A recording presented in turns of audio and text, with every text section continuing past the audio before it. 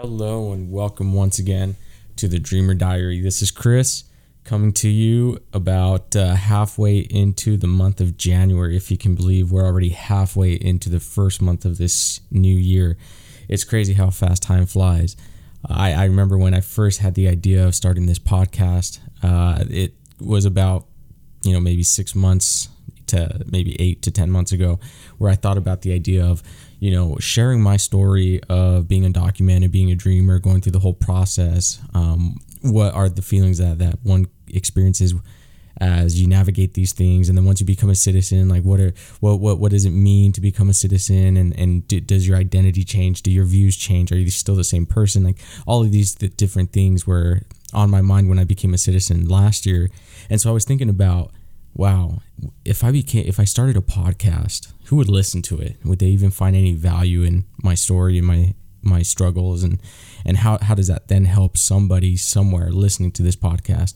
So it's crazy to think that it's been 6 to 10 months that I first came up with the idea and did some research to see if somebody was already kind of providing this type of content, and I found that there are some that are kind of dabbling in it, but not to the depth that kind of I aspire to. So it's really cool to see that at the start of 2022, I'm able to provide this perspective, this story, this version of the undocumented experience, one that I don't think a lot of people really consider or fully understand what it means to be an undocumented person in the United States, especially when one thinks about the fact that there's so many different variations to it, right? There's people who were brought over as young people, like I was, to the United States. There's people who came on their own consciousness and their own will,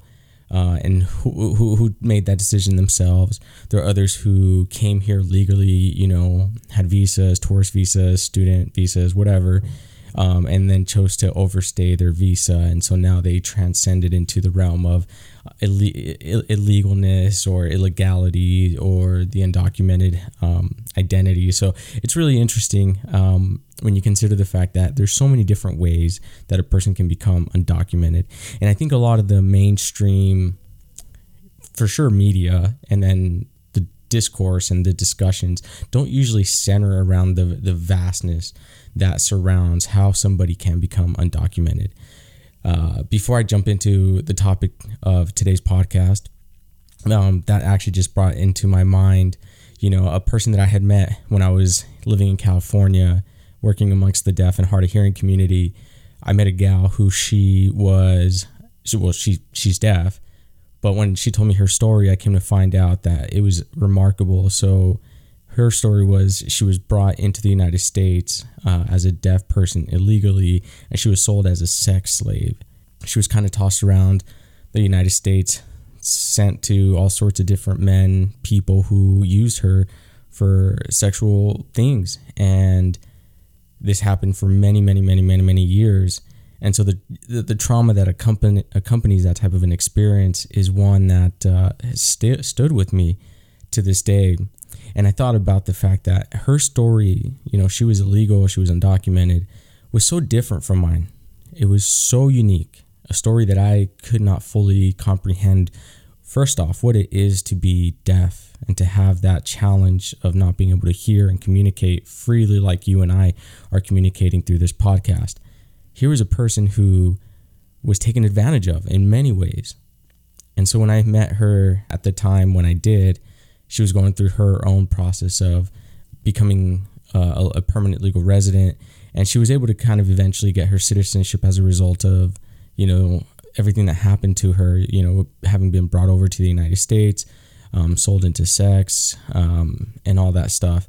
And that could be a topic that I could bring up, I could address. I definitely know people who are advocates in that community of women's rights, human trafficking and stuff like that, if you guys find value in it, definitely it could be something that I could bring up at a later point, because I do think that this is a topic that not only extends to, the female experience, especially for somebody like my friend that I had met, but it also extends to guys too, and how a lot of men are also abused and also taken advantage of in this way. So if there's enough reception, enough feedback, comments, people wanting to hear a podcast on this particular subject, I can reach out to my contacts and see if this would be something that, they'd be willing to go on this podcast and, talk about some experiences that they might have had working around this particular subject. Obviously, for privacy and stuff like that, they won't give names or anything like that. But, if that's something that somebody finds value, definitely reach out to my email. I provided it previously, but once again, it is thedreamerdiary21@gmail.com. And let me know if this is something that you would like to hear, and I'll just do some research and connect with my contacts. So on that note, let's begin. So today's podcast topic is one that is really hard for me to talk about for many reasons. First off, because it is very personal, and in today's world with social media, internet, digital everything, less is more. The less you throw out there in social media, the less people know about you, the better off you'll be in the long run. And that's true. I definitely believe that is true.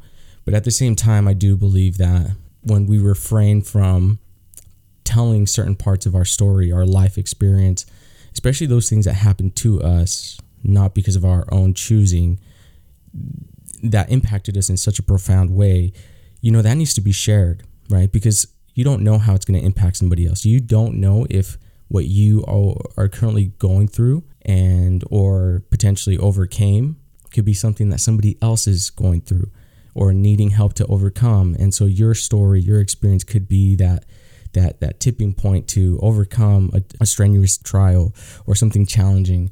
So for me, while I do subscribe to the idea of privacy and not saying more than needs to be said, this particular story is one that I think needs to be shared. I do believe that my experience is one that might resonate with many people. And so I would encourage you, those of you listening to this podcast, to listen to the story. And if you know somebody personally who has either gone through this, something similar to this, or maybe you yourself went through something like this, and could benefit from it, share it. Share this podcast, share this particular subject, and hopefully it benefits them, and we can have more discussions about what it means to overcome the undocumented experience. So on that note, let's begin. So today's podcast topic is titled, "Is Blood Really Thicker Than Water?" And I think this will be my most controversial post. And I say this because those close to the story, those who lived it, will know exactly what I'm talking about and will know exactly who I'm talking about. And it's possible that it might infuriate some of them.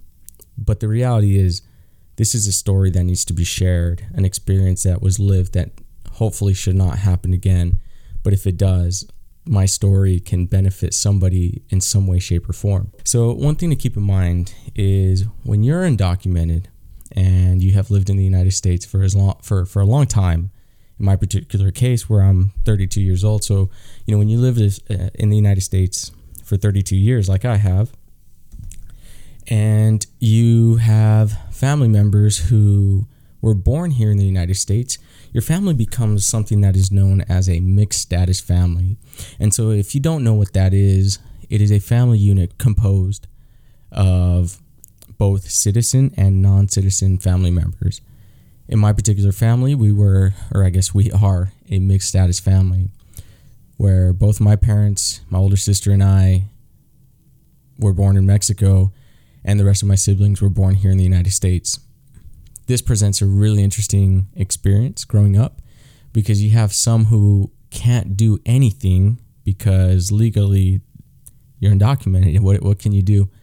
And then you have other family members who are experiencing a different version of the same life you're experiencing, meaning being raised by mom and dad, only they can get a job and you can't. They can get a driver's license and you can't. They can go on study abroad trips and you can't. And so you can understand how a mixed status family could create some tension in some households. And so in my family, as my immediate family was mixed status, my extended family is also a mixed status family. And so in my observations of both my family and of other mixed status families that I know, family members who are citizens might sometimes tend to behave in ways that are interesting. And what I mean by that is it's been my observation that some family members who become citizens and those family members who are not citizens tend to have a unique relationship, meaning those that become citizens tend to act kind of in a dominant way towards those family members that are not citizens. And so what I mean by that is sometimes they will showcase that, hey, I can travel abroad. I'm going to go to Mexico on vacation, or I can go buy a house while you're still renting Lupita's garage, that they converted into a little studio or something like that. It also means that sometimes they'll act like, they can get a driver's license over those undocumented family members who might have to get a restricted driver's license or not even get a driver's license. Or they'll spend money on flashy things, whereas the other family member who is not documented or legal has to resort to other means of getting things. And so you can kind of get the idea of what I'm trying to say is there's an imbalance that gets created. I don't think it happens purposely. I think it just happens by chance. I think it just happens as a result of the circumstances. But nonetheless, I do think that this happens, and I think it happens more frequently than most people understand. And because due to the nature of the family-based immigration system that the United States employs, citizen family members that meet the criteria to petition for their non-citizen family members can do so and sponsor them. So what this does is it gives tremendous power to those family members who are citizens. Because if the person who is a citizen chooses not to act as a sponsor, well, what can the non-citizen person do? I mean, if they have no one else to petition on their behalf, how are they going to attain legal status? I mean, really, they can just kiss any hope of attaining legal status through this family member out the window until either A, that person has a change of heart, or B, there's a legislation that changes that bypasses this particular requirement. And so if you find yourself that this is you, well, any hopes that you might have of becoming a citizen through a family sponsorship, I mean, you are really only left to sucking up to this person or people and hoping that, they get a change of heart and are willing to sponsor you, because sponsoring somebody is not an easy thing.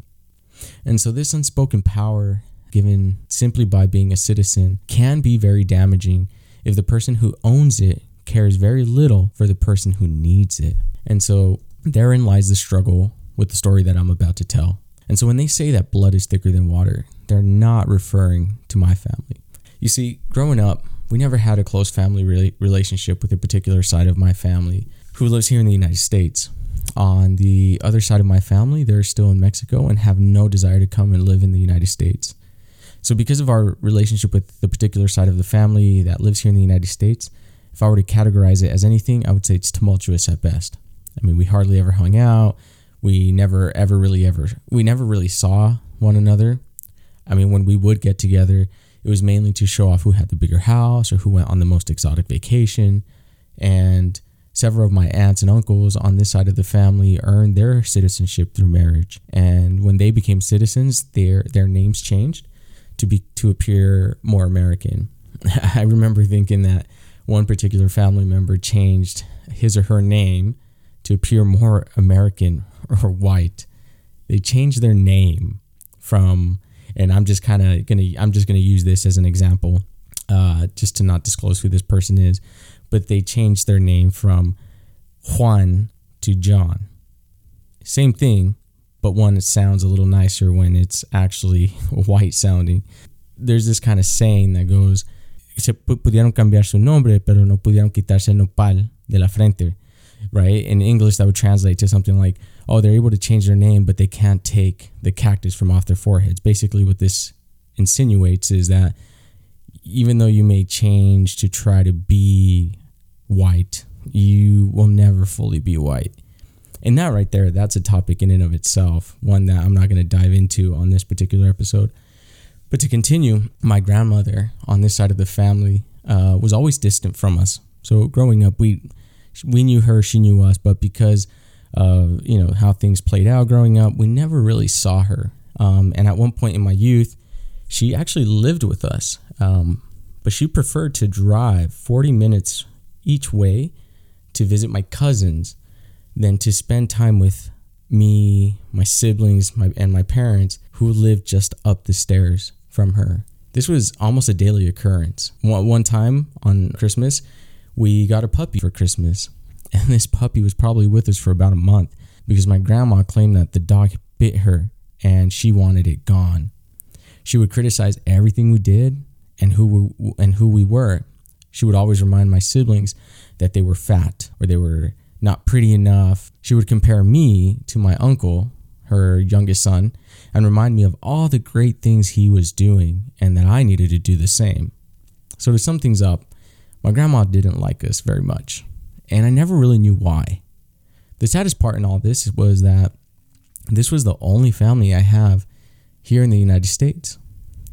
What's sad is that I knew my grandma in Mexico better than the one that was here, even though our conversations up to that point were only through letters and through phone calls. When my parents attempted to adjust their status sometime in the mid to late 90s, it was at the behest of my grandma here in the United States. She connected my parents to a person who was going around various Latter-day Saint churches in I don't know if it was in California or Utah, but this person was going around trying to help undocumented immigrants adjust their status. Unfortunately, the person that my parents were connected to ended up screwing them over. This person stole a lot of information crucial to my parents' ability to adjust their status. I don't believe this person had any legal training, nor do I believe them to have been accredited to do so.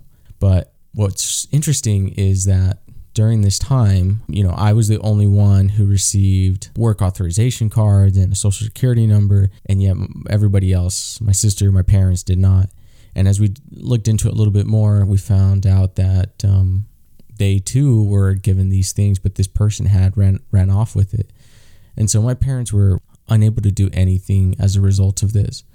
And to kind of not go into detail as to their circumstance or their situation, if they've been able to do anything with it or not, I'm not going to go into, but the reality is this person screwed my parents over for many, many, many years. And so when this happened, it was hard not to blame my grandma, right? Because she connected us to this person. So what this did was this severed any meaningful relationship between my family and my grandma. So for many years, my grandma did not talk to us, and I presume it was probably because of embarrassment for what had happened. She was no more a stranger to me than the person that sat next to me on the bus on my way to school. Out of the 32 years that I have been alive, I would say that she's been a part of maybe 5 to 7, give or take, of those years. So now that you understand the familial relationship with this side of the family, you guys are ready for the juicy part. So here it goes. So one day, my dad injured himself while doing some yard work.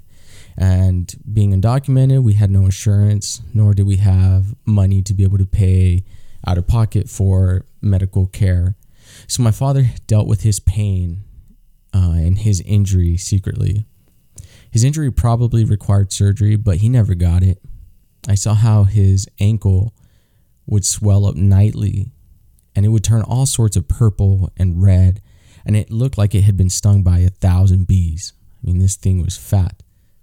And to make things worse, the job that he had at that time went out of business, where he worked there for many, many, many years. So he lost not only his ability to work at the job that he had, but he now had an injury that impeded him from being able to find a replacement job. He started to do what he could, taking odd jobs here and there.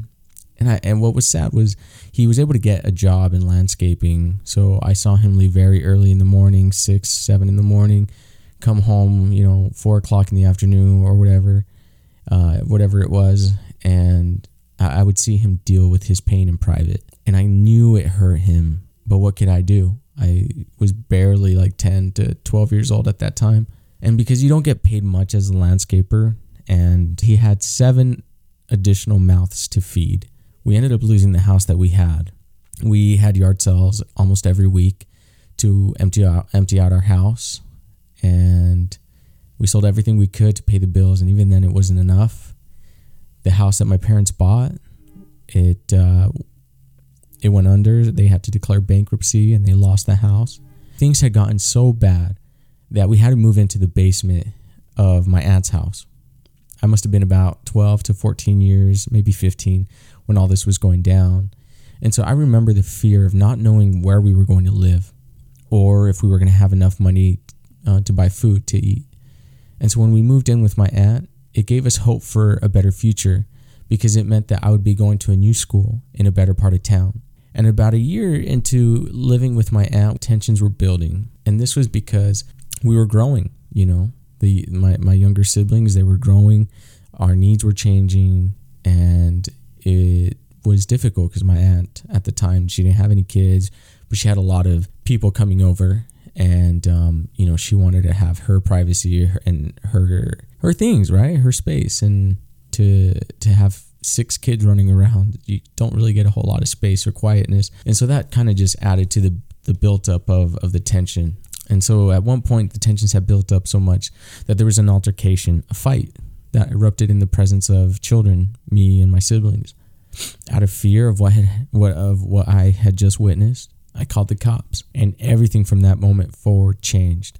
Due to the nature of what had happened, the cops advised us to move out as soon as possible. So the next day, I set out to find us a new place to stay, which wasn't very far, probably a mile, maybe 2 miles away from my aunt's house. So we moved that same weekend. We were happy. We were happy in our new home because it was affordable. It gave us space to grow. And more importantly, we didn't have to depend on anyone else. And when you're undocumented, these are essential. These are important. These are vital to your independence and your comfortability in this country. A couple of months later, or after that, I received a letter in the mail from the state of Utah in which we lived that said that because the altercation took place in front of children, the state would be pursuing charges against my aunt as a result. If there's anything you should know about Mexican and Hispanic households in general, it is commonly known that the firstborn son inherits the father's name. Well, my father and I share the same first name, and guess whose name appeared on that letter? It was mine. And a couple of hours after receiving this letter, my dad came home, and I showed him the letter. No more than an hour must have gone by before our house phone rang. It was my grandma, whom we hadn't spoken to in years. She angrily asked to speak with my dad, so I gave my dad the phone. And although I could not hear the conversation between her and my dad, I could tell it was rough. My dad hung up and started to cry. He told me that my grandma chewed him out because she thought that my dad was suing my aunt. According to my dad, she said very hurtful things such as, "You're a no-good son-in-law. I'll call immigration on you. You're the worst thing that ever happened to my mom." So when I heard this, I was upset. I couldn't understand how someone could say something like this without knowing all the facts. I mean, she wasn't even there. And yet she was saying things that you can't really come back from saying something like this. And so I was kind of just processing everything that was going on. And at that moment, the phone rang again. And once again, it was my grandma. Knowing now what she had said to my dad, I wasn't going to let her have a second round at him. When she asked to speak with my dad, I told her that if she was calling about the letter. She said yes. I then told her that it was not my dad, but that the state was acting on my behalf because my sisters and I were minors at the time of the incident, and that the letter had been sent on my behalf, not my dad's. What happened next was unexpected and forever changed the trajectory of my life. My grandma said to me, quote, "So you're the reason. You are a good-for-nothing grandson. You are never going to amount to anything in life because you are the son of good-for-nothing parents. You are going to be exactly like all the other Mexican kids your age. You're probably going to get somebody pregnant, probably going to join a gang, and be like all the other Mexicans. Basura, or garbage in English. I'm going to call immigration and come pick you up and your family. I don't consider you my grandson, unquote. I hung up the phone and I ran to my room and I cried because I couldn't understand how someone could say such mean and hurtful things, let alone to her own grandson. Who was she to tell me what I could and couldn't become? How could someone so close and devout to the Latter-day Saint faith profess to love everyone like Jesus had taught, and then go around and condemn me, her own flesh and blood, to be the scum of the earth? What gave her the right? Who was she to tell me my future and what I could become? For a long time, I thought this wouldn't faze me, or that I wouldn't care if she died, because at that point in my life, she was already dead to me. As a result, I began to harbor hatred and pure distaste for anything related to that side of my family. You see, to this day, the people that know my grandma view her as a saint. They put her on a pedestal of what an excellent LDS person should be, without really knowing who she truly is. People see only what they want to see, and there's always two sides to every story. But all too often, people only hear the story that is the loudest. Because when you're undocumented, you don't have a voice, at least not a loud one anyways. So who's going to hear your side? So when I hear people talk about blood being thicker than water, I laugh within myself. I do think this is a true statement if you grew up with a family other than the one that I was given. The only person who can help change my parents' status is my grandma, and she knows this. To this day, she hasn't petitioned for her daughter, her only undocumented daughter. Not even my mom's near-death experience with COVID last year was enough to inspire my grandma to do something. Over a decade has passed since we first presented this request to her, and she still has yet to do anything about it. And if there's anything I've learned in life, it is that harboring hatred does you more harm than it does the person you hate, because the bitterness slowly chips away at any optimism, faith, hope, and love that you might have for yourself. And then before you know it, you become as sour as the person you despise. And you see, I've never really been the type of person to hate anybody. So on one occasion, I drove over to my grandma's house and I left a note saying that I forgive her for what she had said and for how she made me feel. We slowly mended our tattered relationship. But as the saying goes, people do not really change. And once again, our relationship was torn because she did something similar again. To that side of the family, I'm viewed as a jerk. They think I'm stuck up. I don't really care what they think because they don't know me. And although I still hurt because of these events, I no longer allow myself to pity what happened. I'm learning that it's okay to put distance and boundaries on what you want to allow into your life. Part of my healing from all of this is making the changes in my own life to improve my future and the future of my family. So when I became a citizen last year, I removed their last name from mine. But I can't be all mad at what my grandma had said because it did serve a purpose. It gave me the drive and the motivation to become precisely the opposite of what she said I would become. You'll find it interesting that I'm the only one, her grandkids and so forth, that went on to serve a Latter-day Saint mission. I'm the only one who speaks 3 languages, and I'm learning 2 more. I graduated with my associate's degree in American Sign Language. I graduated with a bachelor's degree in international relations with my emphasis in foreign relations and security. I graduated with 2 master's degrees, one in business administration, and the second in diplomacy, with my concentration in this study being economic development in Latin America and the Caribbean. I'm the only one in her family out of all the kids. Well, let me rephrase that. I'm the only one of her grandkids to have married within the LDS church, which is something that she finds extreme value in. I have a lucrative job working for a tech company in the biggest city of the world, New York City. I've gone on to visit the world. I've been to Taiwan, I've been to Japan, and I've met all sorts of people from all over the world. And so if you're listening to this podcast